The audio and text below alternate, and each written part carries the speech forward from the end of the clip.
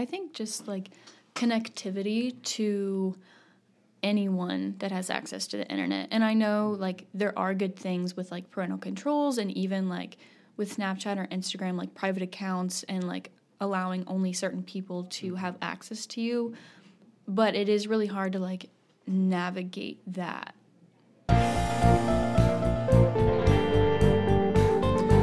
Welcome back.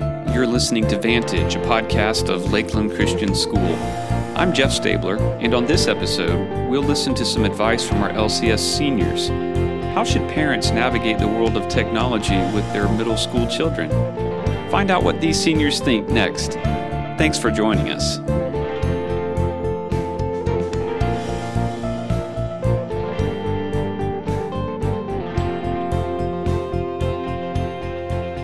I recently sat down with a group of LCS seniors to have a conversation about technology. I needed help because I was soon going to be speaking to a group of parents of upcoming middle schoolers, and obviously these seniors understand what it's like to navigate the world of technology in a way that I could not possibly understand. I think you'd be really interested in what they had to say. So I started with a simple question. When it comes to middle schoolers, and sixth graders in particular, what do you think the extent of their social media interaction should be?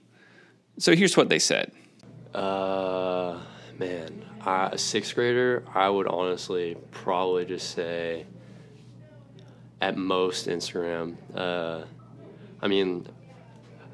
I know kids like are growing up in this kind of newer generation that, like, I'm in this newer generation, but recently, like, younger kids have kind of like grown up with TikTok, Instagram, Snapchat, and all that, and I can just see that it has just completely changed my perspective on middle schoolers. Like, when I was in middle school, I barely knew, like, inappropriate sayings. Like, there was, like, slurs I had no idea. Like, I was scared to even say a cuss word.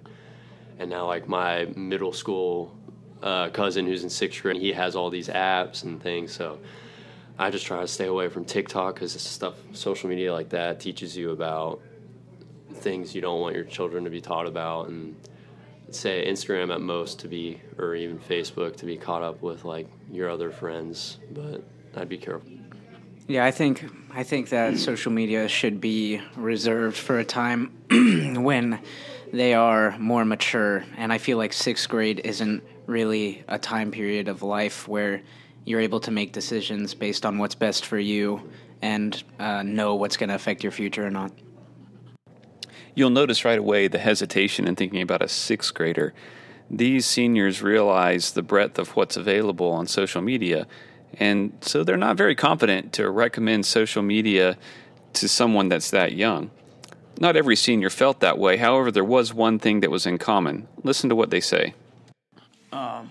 I think that kids should have social media, but it needs to be taught to them by the parents. And the parents need to enforce trust and show the students how to use social media. Because if they don't, and the student goes behind the parent's back, then the student is going to figure out how to use social media without the trust of the parents. Yeah, I think there's, like, a lot of room for social media to be a good thing, and it's not just strictly bad. There's a lot of ways for students to, like, communicate with other students as well and make friends through social media. So it shouldn't just be stimulated as, like, such a bad thing, but also there is a lot of room for, like, a lot of bad things as well. So it is really important for parents to teach students, like, what they should be doing on social media and know that there is an impact for, like, their future. Like, their future can be, like, ruined from the things that they do on social media. So it's really on the parents to, like, kind of teach them those lessons. Yeah, I think kind of helping them by just talking to them and helping them navigate it like that is probably the best option, because if you just really strictly monitor them and judge everything they're doing on social media, it's going to cause a divide, and they're going to they're going to go deeper into the things you don't want them to go into because they're going to be rebellious because they're middle schoolers. So I think having kind of a conversation and just explaining the do's and don'ts is better than just, waiting till they do something wrong and then, judging them for it. It's better to kind of be proactive and be like, hey, there's this, and this on social media.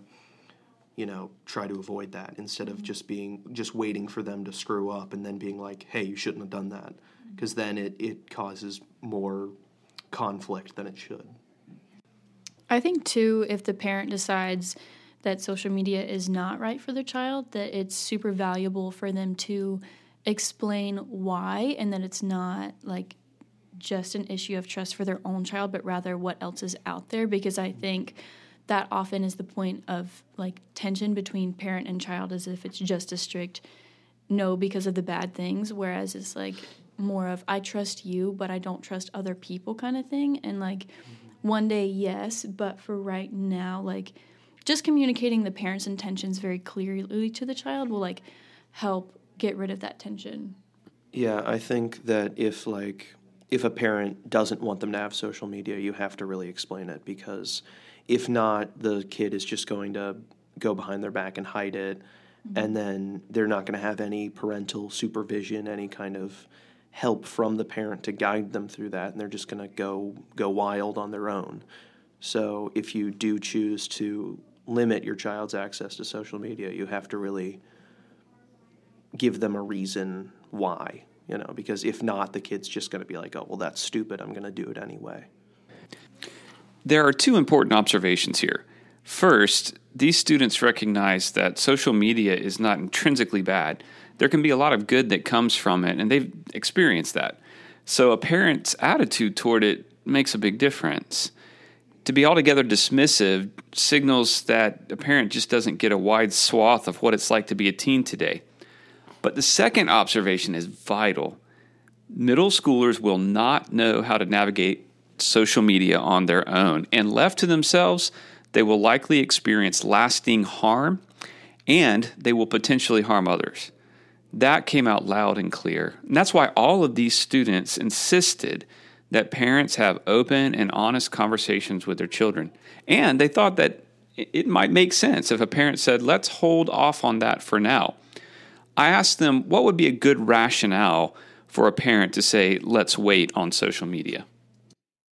If you're a young middle schooler, you shouldn't be already creating a digital footprint or something like that. And you should just you should live your life as it is for now and then go onto social media. I think, going back to what somebody else might have said, that the parent needs to really communicate the dangers that go into social media rather than just trying to avoid them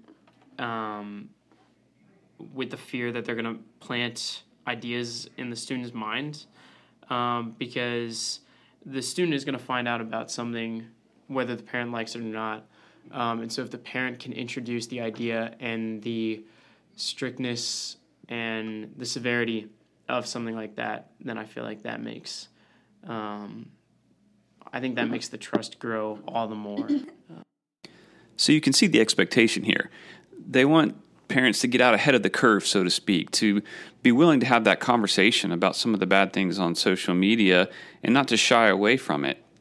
But as parents, we may not really know the extent of what they're dealing with. So I ask these seniors, what are some of those bad things that a middle schooler is likely to encounter?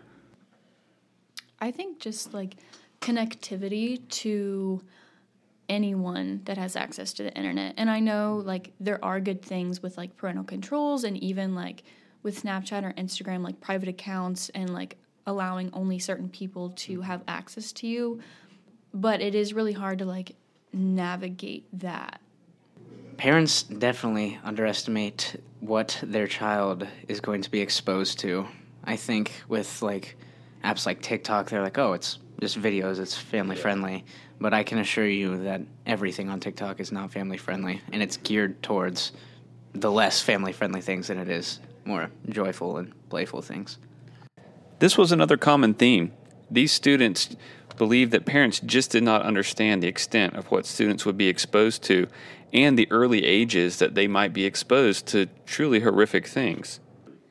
Kind of like, I know child, like nudes and like things like that is really, really big in like middle school as well, because they don't really know like the implications that like those types of like photos can have on them.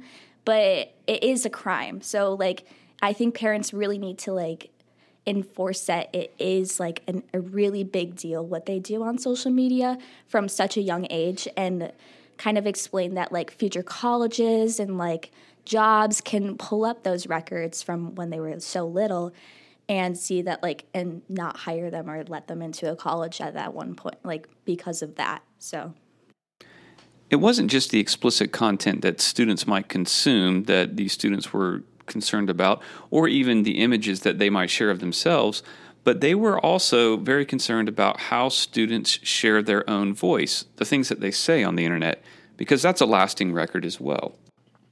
I think, too, something really valuable that parents can explain to students is the impact of just things that you say based on, like, whether it's your political opinion or just your opinion on, like, some event that happened. I think that that's super valuable to learn young, because, like, whether they have social media now or not, like, they're eventually going to have access to make their voice heard. So I think it's super valuable for parents to teach their students, like, what is acceptable to post and what is not acceptable to post, because like things like we've talked about can come back and hurt them, even if it's not like profanity or, you know, just things like that.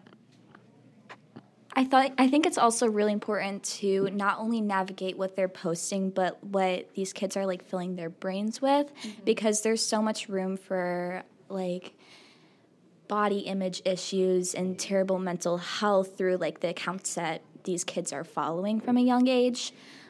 So not only like monitoring what they're posting, but like what accounts they're kind of following, and like kind of just helping them through like mental health navigations as well.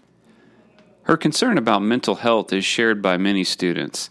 They seem to have an intuitive understanding that social media use has the potential to really erode their overall mental health. Here, as a resource, I would commend the work of Dr. Jean Twenge in her book, iGen, and she would agree with these students that there are some concerns when we think about the use of social media and poor mental health outcomes. It's definitely worth the read as a parent. At this point, the conversation took an interesting turn. Students want help understanding how social media works, but they even want more than that. They need help regulating their social media use. And so they began to talk about restrictions. I think parents should also not totally like helicopter parent what students are posting, but they should, at the beginning of the use of social media, they should be able to look at what their student is posting and determine whether this is appropriate or inappropriate, or might hurt the feelings of somebody else. Because I think that's a big thing for young social media users is, like somebody said, that somebody could be doing something in a group and somebody might be excluded. And I think that should be something that parents should be able to monitor and think twice about. I think it's important to have restrictions set in place. Growing up, I had restrictions on all my devices, and it really was helpful because it kept me away from possible things that could lead to worse situations. I would say the exact same thing. Like as a kid, I didn't have restrictions really on my phone, but I mean, my parents taught me well, but still, like as a child, you're curious. Like going into middle school, you're going through puberty.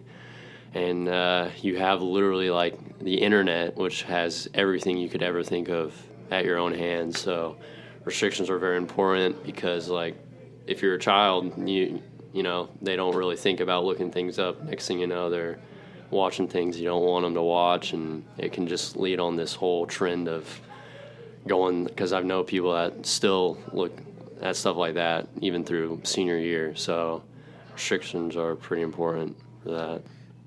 How do parents, so you said definitely have restrictions. How do those work? Are they effective?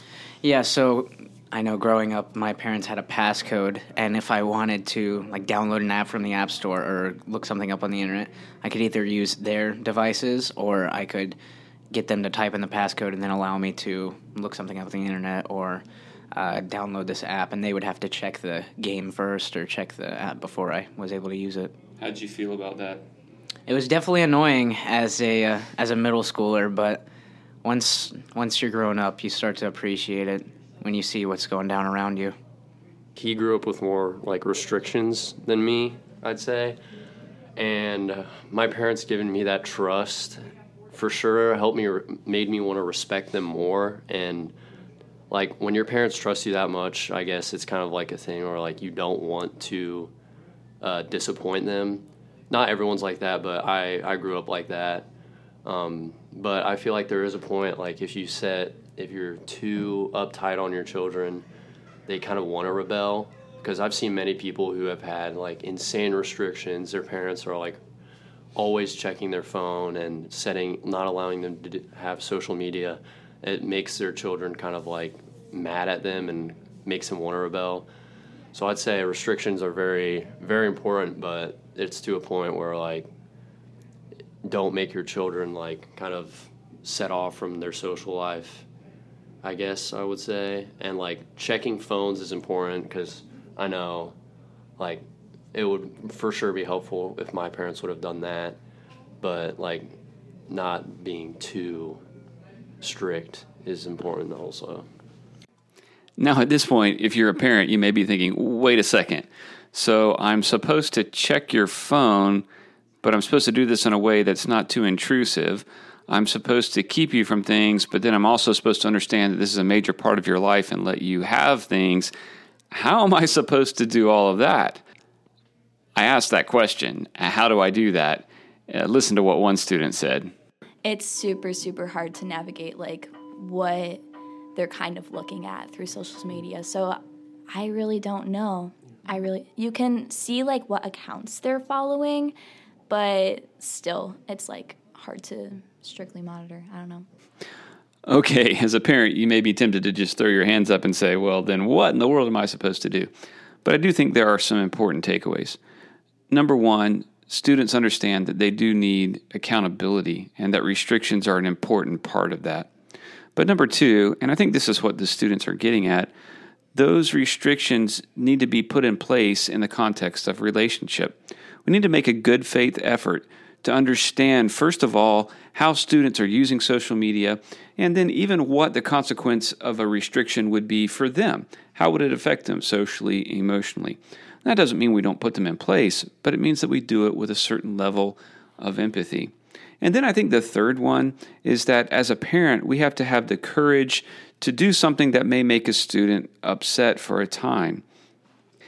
It probably is not realistic to think that we're going to strike this perfect balance between their being grateful for the restrictions that we impose and their feeling like we're being intrusive.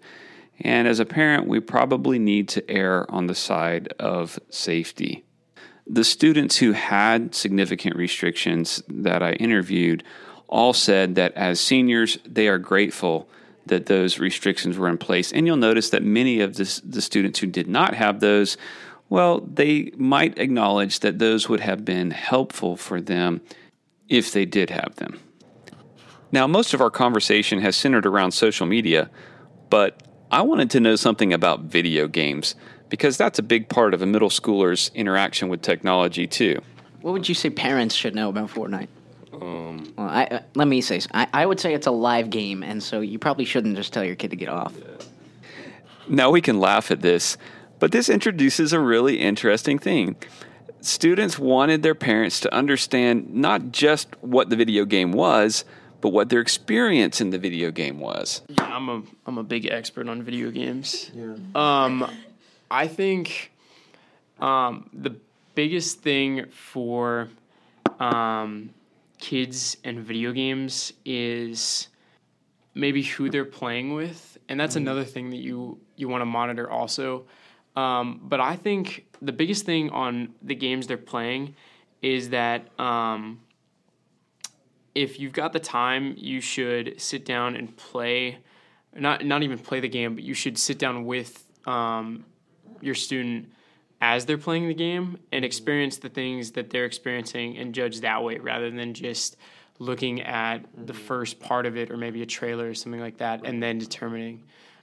Do you think, this is just like a question that I've always wondered, do you think it's super necessary that they have to have like a mic and headset, or can they like just play the game? Because I know that communicating with other gamers often like leads down a bad rabbit trail. Like, do they have to have that? I think the mic and headset gives the opportunity to play with their friends, but you do need to make sure that they're only playing with their friends and they're not communicating with other people that are not their friends. But that's also something that you just kind of want to monitor.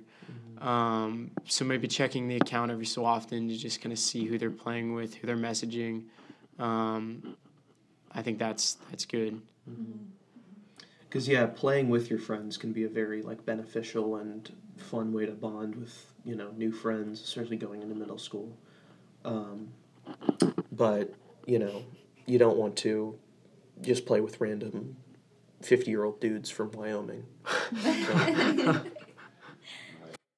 So this was a consistent theme that I saw as these students were talking about video games, that the goodness of video games happened when they were experienced in relationships with people they actually knew. Video games provide a world of joy without having to be social. So you could just stay at home and curl up in a blanket and hop on the PS4 and squat up with some of the boys as well. But there are definitely some downsides to it. So what are some of those downsides? I wouldn't say video games are bad, but they can for sure. I remember in middle school, all I wanted to do was play video games. And I feel like my parents did have restrictions, like I was only allowed to play a certain amount of time. And I feel like that's important because if they didn't have that, I'd just be playing all day and all night. So restrictions on video games is for sure important. My brains would be goo if my parents didn't do that, but it is for sure important to have restrictions on video games. And there's some video games that have been released that are like a lot of violence and nudity. So I know kids that when I was in middle school, like they were allowed to play any video game they wanted when I wasn't. And they I guess that kind of made them curious, like, oh, like what's this in the video game? And it made them like curious to stuff like that. So I guess also like make sure what video games they're buying isn't like super violent or like has nudity in it and stuff like that.